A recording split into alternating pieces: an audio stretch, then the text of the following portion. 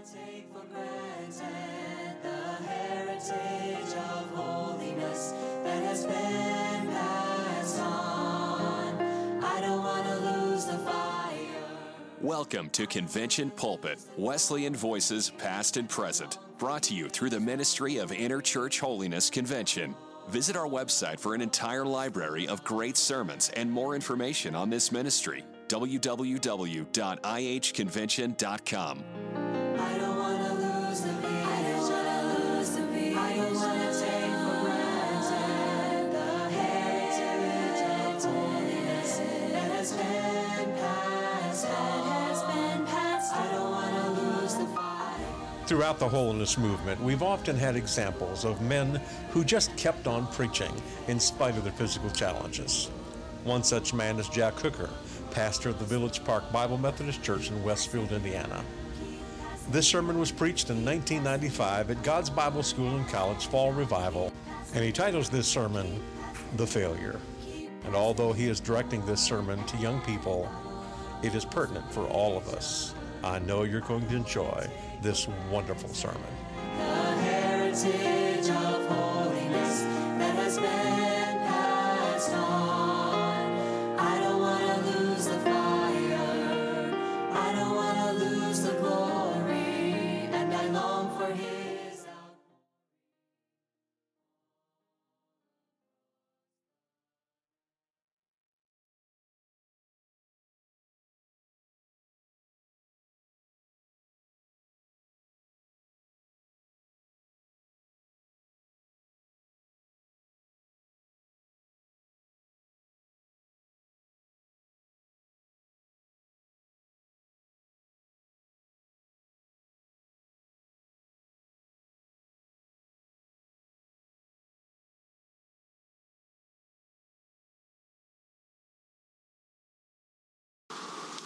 Not too long ago in my church, I preached a series of messages. Two of those messages I may be preaching during this revival. I began to think about the ministry of the church, reaching out to people. And so I tried to preach a message on our ministry to the feeble, those in our church that are discouraged and sad and disheartened and troubled, and the many, many things that they go through. For life can be very cruel. Life is not always fair. And sometimes life can be very tragic.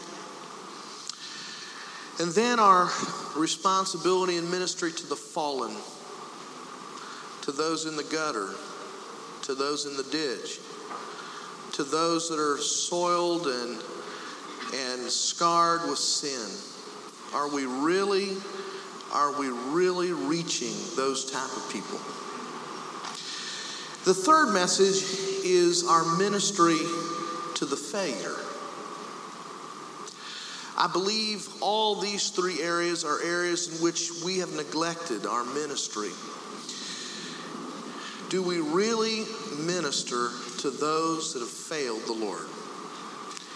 And so I want to preach tonight's really something that I wouldn't be preaching normally later on, maybe into the meeting, but I felt led to do it tonight, is to preach to you on the failure. Judges chapter 16 and verse 28. And Samson called unto the Lord and said, O Lord God, remember me, I pray thee, and strengthen me, I pray thee, only this once, O God, that I may be at once avenged of the Philistines for my two eyes.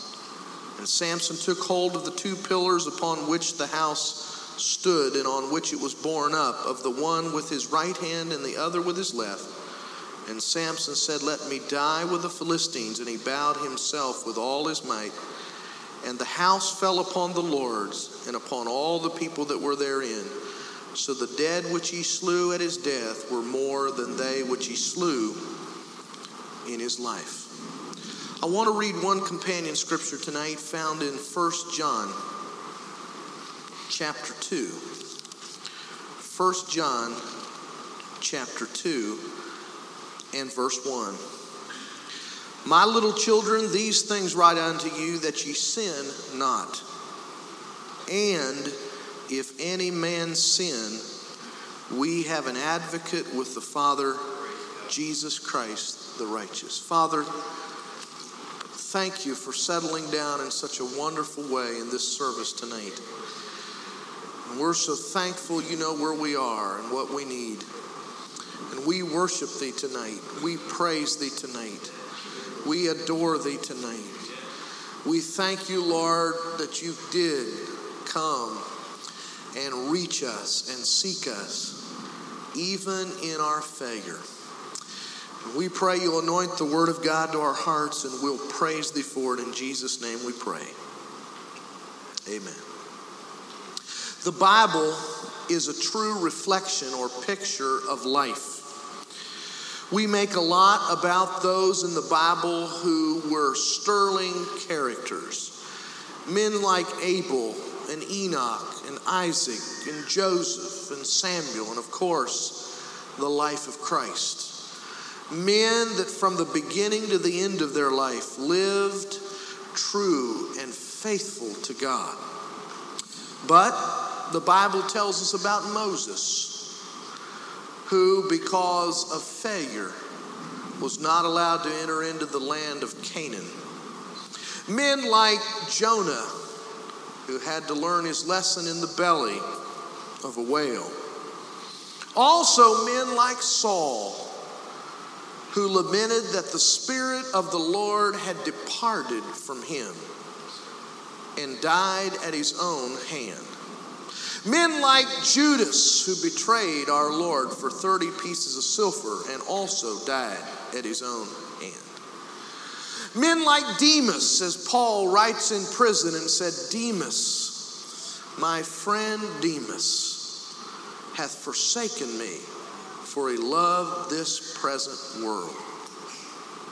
And then the Bible tells us about men that were failures, but found their way back to God. God was wanting us to know that failure need not be final. Men like Samson, whose prayer I read tonight. Men like David, who sinned grievously, the sin of adultery and murder, and yet found full forgiveness and restoration. Men like Peter, who denied that he even knew the Lord 3 times, and yet wept bitterly with tears and found the favor of God again. I want you to notice a few things about the failing believer. Really, one of the hardest souls to reach in any church is the failing. There's not a church in the United States of America we could go to that sitting in that congregation on a regular basis is somebody that has known the joys of salvation, that has known what it is to feel the kiss of pardon, the joy of the Lord, the beauty of a day-to-day relationship, but they sit there on that Sunday morning cold and without God, knowing that they miserably failed Him. Many times those people stay right close to the church. My church is no exception to other churches. And this last Sunday morning, there were a number of people in my congregation, young married people, older people, that have failed the Lord. The day before Saturday, I was invited to a wedding reception. It was a fairly large reception, and it was basically reserved for the family of the bride and the groom. I looked over that room and I saw one right after another of people that once had a glowing testimony, that once knew the Lord and He was the passion of their heart. But one after another, I looked at them and they're far away from God, though they're staying close to the church. Sometimes we don't know how to deal with the failure. Because if I were to ask somebody here tonight that has failed the Lord, I wouldn't have to explain to you the ABCs of getting saved. I wouldn't have to go through the simple steps of what it means to give your heart to the Lord. You'd say, wait a minute, Brother Hooker, wait a minute. I knew the Lord. I know what it takes. I know what I have to do to get back to God. And so it's a difficult thing sometimes to deal with people that already know. And then sometimes the failure has no interest at that particular time in returning to God. We like to read the story about the prodigal son, how he came to himself in the hog pen and returned and asked his father for forgiveness and was restored. But go with me to the far country when the prodigal still had money, and when he was buying drinks for the house, and when he had a woman on each arm, and when he was gambling away his inheritance, and when they were laughing and joking in a drunken stupor, and come up to the prodigal and say, son, don't you realize your father loves you? Don't you realize your father and mother are praying for you? Don't you realize you're wasting your substance in riotous living? Why don't you come home? I'm sure the prodigal would stop for a moment and say, listen, don't bother me. I'm having the time of my life. I'm not interested in coming back home. The backslider really is a neglected. The failure is a neglected lot many times in our churches. I think about the parable of the Good Samaritan. And it's significant to me that it is the church. It was the religious people of that day that looked down in that ditch and saw a man dying and bleeding and bruised and simply went to the other side of the way and said, I'm not interested in that person at all. Think with me for a minute. Something's bothered me for a long time. Maybe you can help me with it. But I've known a lot of people that God has wonderfully saved out of a terrible life of sin. I mean, they'll say, Brother Hooker, listen, I did everything in the catalog. I mean, I was out in gross sin. I did everything that there was to do. And yet they got gloriously saved. And we don't have any problem welcoming them right into our fellowship, giving them our pulpit to preach. We forget that they had ever done anything. But here's a young man or young lady raised in a parsonage.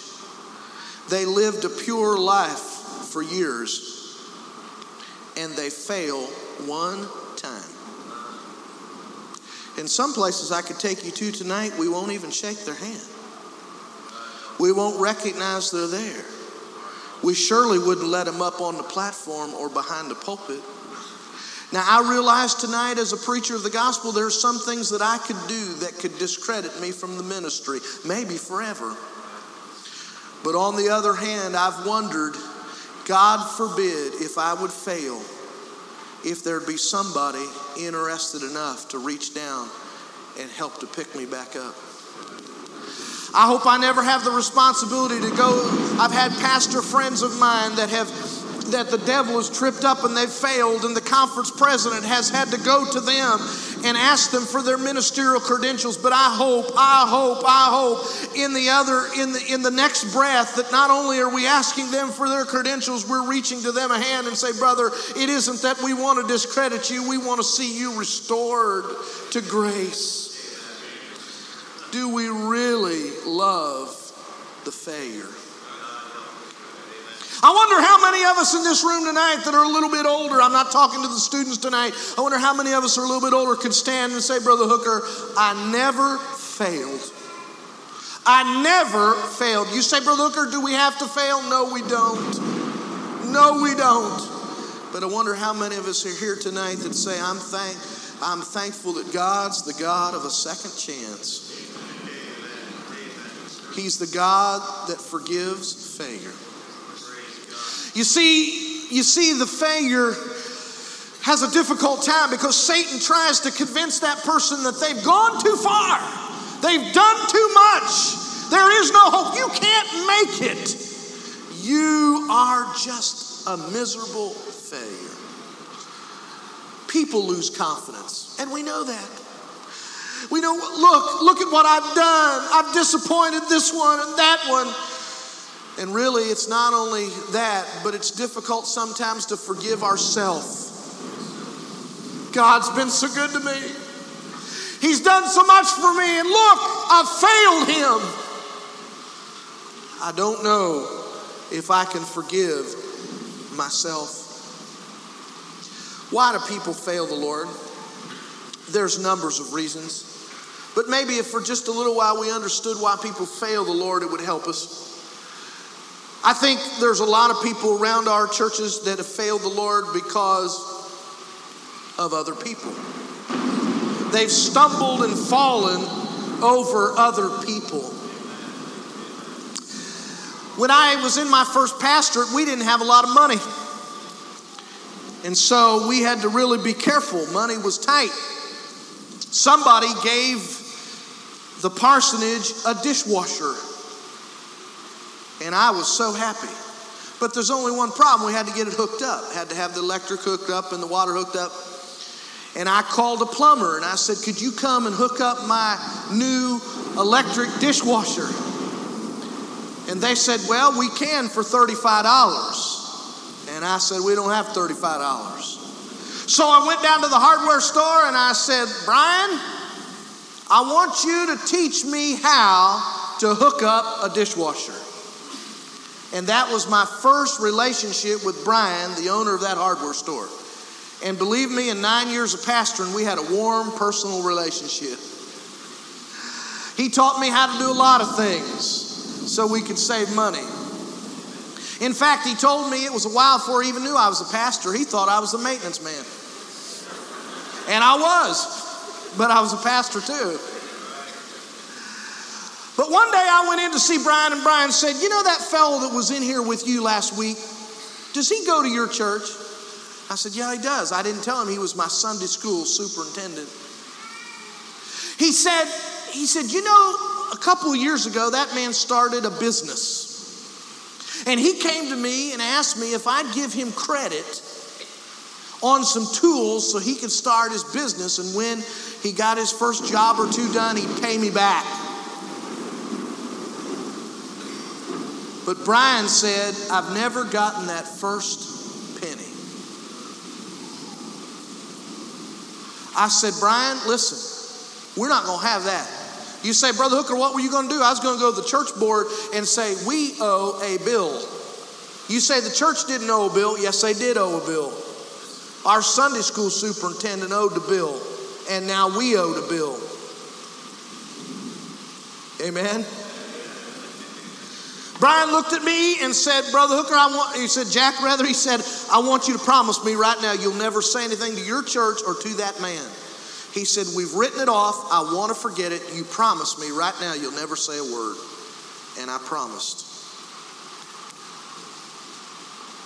But do you think it would be more difficult for me to bring Brian into my church on a Sunday morning and have him come into church and have my Sunday school superintendent stand up and tell him about the glory of God and the wonders of living for Christ? It'd be difficult, wouldn't it?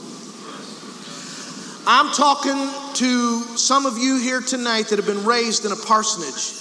And to be honest with you, I have two girls, 16 and 13. My 16-year-old can't wait to get here. But I have two girls, and I've been scared more than once that they'd see too much, Brother Eisenhart. They'd see too much, and they'd get their eyes off Jesus. And some of you have seen an awful lot. You've seen an awful lot done in the name of Christ that was far from anything that had to do with holiness and right. And maybe you sit in your seat and say, Brother Hooker, I just gave up. I just thought there was not anything to it. I saw so much fake. I just put up my hands and gave up. And that's why you're not right with God tonight. Maybe it's not the inconsistencies of others, but maybe it's the neglect of the means of grace. If there's any one reason that I can pick why people are failures, it has been around the altars numerous times when somebody has prayed and gotten back to the Lord and looked up and say, Pastor, I haven't been praying. I haven't been reading my Bible. And I just leaked out in my soul. Maybe they haven't been testifying to the grace of God. And listen, there isn't any harder place to stand up and testify than in chapel at God's Bible School. I can tell you that. I've been a lot of places, and it was about the hardest place for me to stand up with my peers and testify. But maybe you haven't testified to the grace of God. Maybe you've just lost that daily personal relationship with the Lord. It happens over and over and over and over and over again. Maybe it's not the neglect of the means of grace, but maybe you got yourself in a situation where you were dominated by those that were not serving the Lord. For peer pressure and your associations is the greatest pressure you will face. There was a couple that lived about an hour from where I pastored. They moved into Florida. They had been wonderfully used of the Lord. He was a preacher. She had worked in a Bible college situation. Now they were teaching in public school, and they moved into a town where there was not a good church to attend. So they started attending the best church they could find. They would come over and visit our church every once in a while, and on a regular basis, he would fill in for me when I was gone. And the people loved him. They loved his ministry. They were glad that he was able to fill in for me. But they would tell me, "Oh, Brother Hooker, the church we go to, we're just not getting anything. The people are not spiritually minded. We're just not getting what we need. If we could just live over here and go to your church." And so we try to encourage them to move. And we even talk to them about fixing up a room in the church where they could stay on Sunday afternoon if they wanted to make the drive over on Sunday. But they didn't seem to want to do that. I remember a revival meeting when the lady came to an altar of prayer. She prayed a little while, and the evangelist said, "Sister, if you could just tell us where you are, it would help us to know how to pray." And she looked up with a pitiful look, and she said, "I don't really know where I am." I remember the day that I picked up the phone and called this brother. I was going to be gone in a meeting. I needed him to fill in for me. His wife answered and said, "Well, my husband's in the shower right now." And I said, "Well, I was just wanting to know if he could fill in for me next Sunday." And she said, "Brother Hooker, he's not preaching anymore."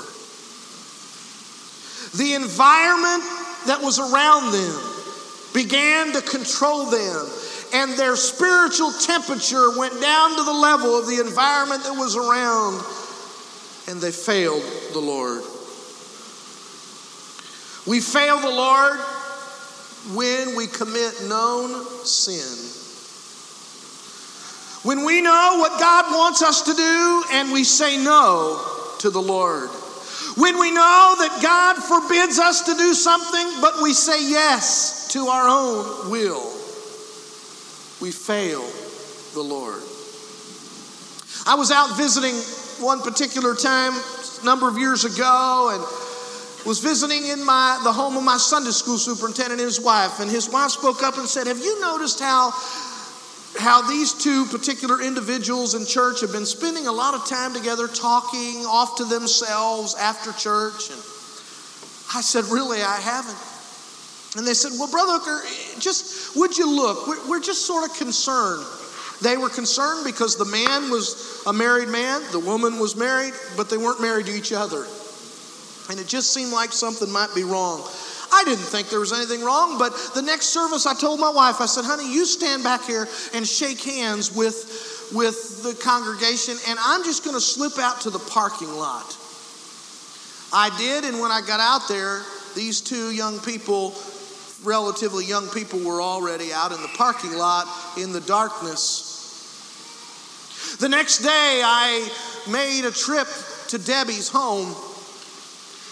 I said, "Debbie, I'm concerned about something." I said, "You're not having any kind of a problem, are you?" And I related what I had observed. When I did, Debbie broke down and started to weep. She said, "Brother Hooker, we've been having an affair. Just last night, we were in a motel room alone, and I'm tired of it, and I want to get back to God." We prayed in the living room that night, and Debbie seemed to get back to God. The young man never did. They knew they were wrong. They knew they were sinning, and they became a failure. I may be preaching to somebody here tonight, a young person. You've come to a crossroads. God has shed light on your pathway, but you exercised your own will. You see, young people, we're not robots. God didn't create us to just automatically and without volition be obedient to Him. He gave us a will so strong that God has chosen not to violate it with His will. And you can go ahead and walk across His light and His word and His way and do what's wrong if you want to. You say, Brother Hooker, I've been a failure. I've failed God. Brother Hooker, when I was here last night and raised my hand for prayer, I knew that I wasn't where I ought to be spiritually. How do you get back? What is the road back?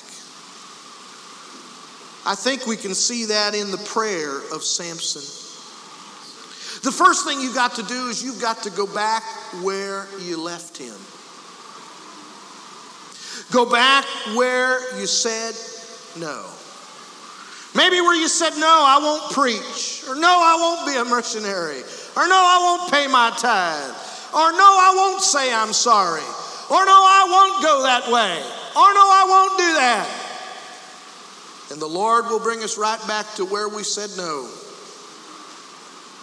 And give us another opportunity to say yes. He's not cutting any corners for any of us, and I'm glad He's not. He's no respecter of persons. His standard is the same for you and you and you and you and me. And I'm so glad for that. I'm glad He doesn't pay favorites because all of us are His favorites.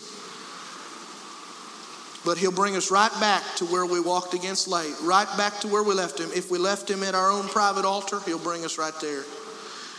If we left Him in the crowd we're keeping, He's going to bring us right there and let us pick another crowd. Could I tell you, young people, tonight, that right now in the beginning days of this school year, you're going to be picking the crowd you run with. And I hate to say this, but in Bible school, like anywhere else you're going to go to, there's a crowd that's deeply spiritual and there's a crowd that's not. And He's going to give you an opportunity to pick the crowd you want to identify with. He's going to bring you right back to where you failed Him, right back to where you did something you knew you shouldn't do, and give you an opportunity to put that under the blood. The first step to a road back is to come right back to where we failed the Lord and be honest and come face to face with our failure. The second thing Samson did was he prayed and he called upon God. That seems to be so elementary, but it needs to be said. I see Samson as he stands, a blinded, battered man, a shell of his former self. He had lost his glory and strength. He had lost what God had placed within him, but yet he looked up to heaven and felt welcome to address God one more time and say, oh God, I'm sorry, and I need to be restored. You say, Brother Hooker, you don't understand. You don't understand how many times I've failed. You don't understand. This isn't the first trip I made to an altar. This isn't the first trip I messed up. But I can tell you in the authority of God's word, God's bending His ear tonight to hear the cry of the failure. He specializes in forgiving failure. Hallelujah. And then Samson exercised faith. I believe with all my heart he didn't feel one twinge of new strength when he put his arms and hands on those pillars and began to push. But he believed in a God that said, I will forgive. And he started to push by faith. You know, that tells me something. That tells me if you're here tonight and you know you failed God, I wouldn't wait for some extraordinary sense of conviction. I wouldn't wait for some different type of feeling. If I were here tonight and knew I'd failed God, I'd act on what I knew. You already know. And I'd do what I knew was right no matter how I felt. And I believe, friend, tonight that God would meet you more than halfway if He sees you're really serious about wanting to go with Him. Both my girls walked when they were about 9 months of age. And I remember when we used to get down on the floor, and Jan or Jenny would pull up to a couch or a coffee table and we'd say, come to daddy, and they'd wobble a little bit. But invariably, as they began to learn to walk, the first few steps were failures. They'd fall and hit the coffee table. They'd hit their nose on the floor.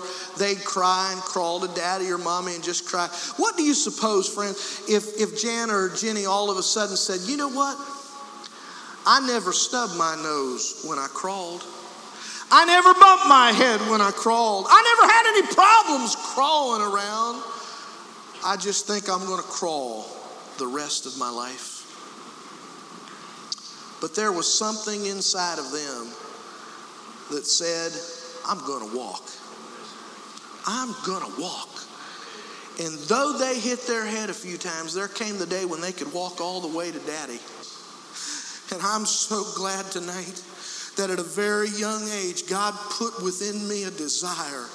I can hardly remember a time in my life when I didn't have a desire to be what God wants me to be. You say, Brother Hooker, have you failed the Lord? Yes. You say, Brother Hooker, you mean you actually did something and failed the Lord? I did. But let me tell you, I'm so glad God put a desire in me to walk. And I'm glad he helped me to find a place of forgiveness. And he took me back. You say, what'd you do? It's none of your business. It's under the blood.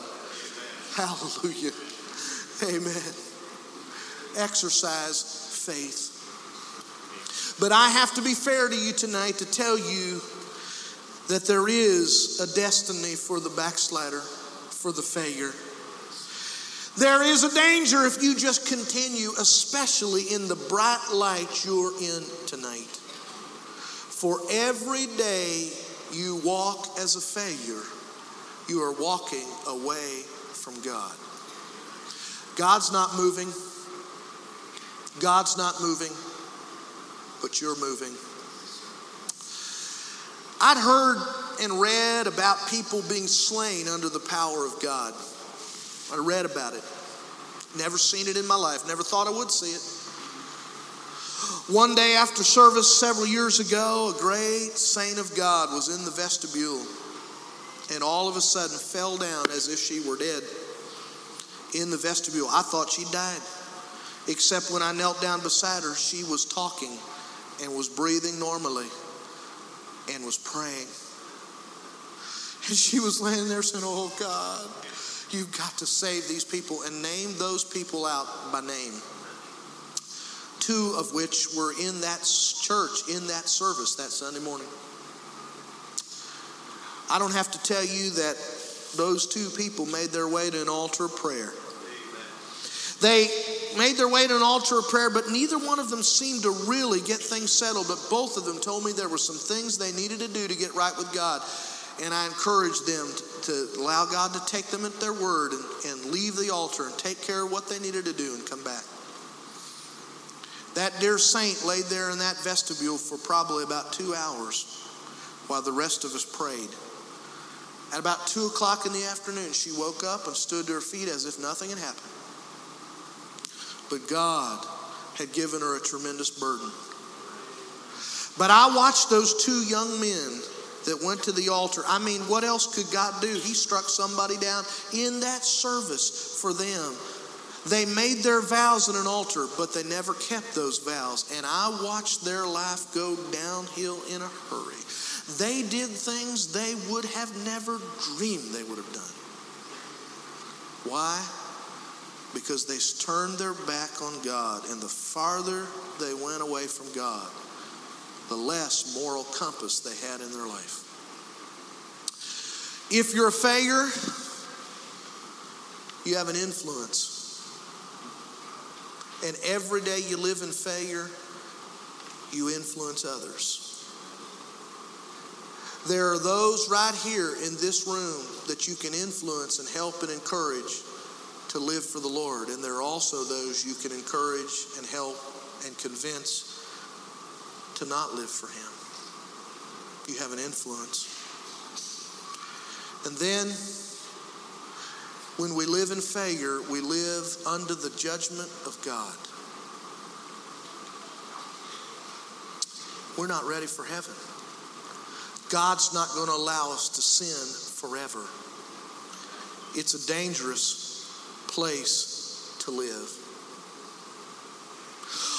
The night before Jesus was crucified, 2 of his disciples were failures. Judas and Peter. Both of them on that night realized the tragedy of their failure. Watch Judas as he goes back into the high priest, reaches down into his pocket, or probably rather a bag he was carrying, and took the 30 pieces of silver and threw them at her feet. Said, I don't even want to have them staining my hands. I have the blood of Christ on my hand. And he went out into the night to weep. Peter fled the judgment hall, and the Bible says he wept bitterly. The very Lord that caused him to draw his sword, the very Lord just minutes before, he said, Lord, wait a minute, I'm going to go with you to death if I have to. He now has disowned. Both men were failures. Both men realized the tragedy of that failure, and both men were weeping. But one man weeps his way and finds full forgiveness from the Lord. Such forgiveness that Jesus says, I want you to make sure that not only my disciples know I'm risen from the dead, but make extra special sure Peter knows. On the other hand, Judas stands at a precipice, ties a rope around a branch and around his neck, and jumps off the precipice, and the rope breaks, and he falls to his death and opens his eyes in a burning hell. He died a failure.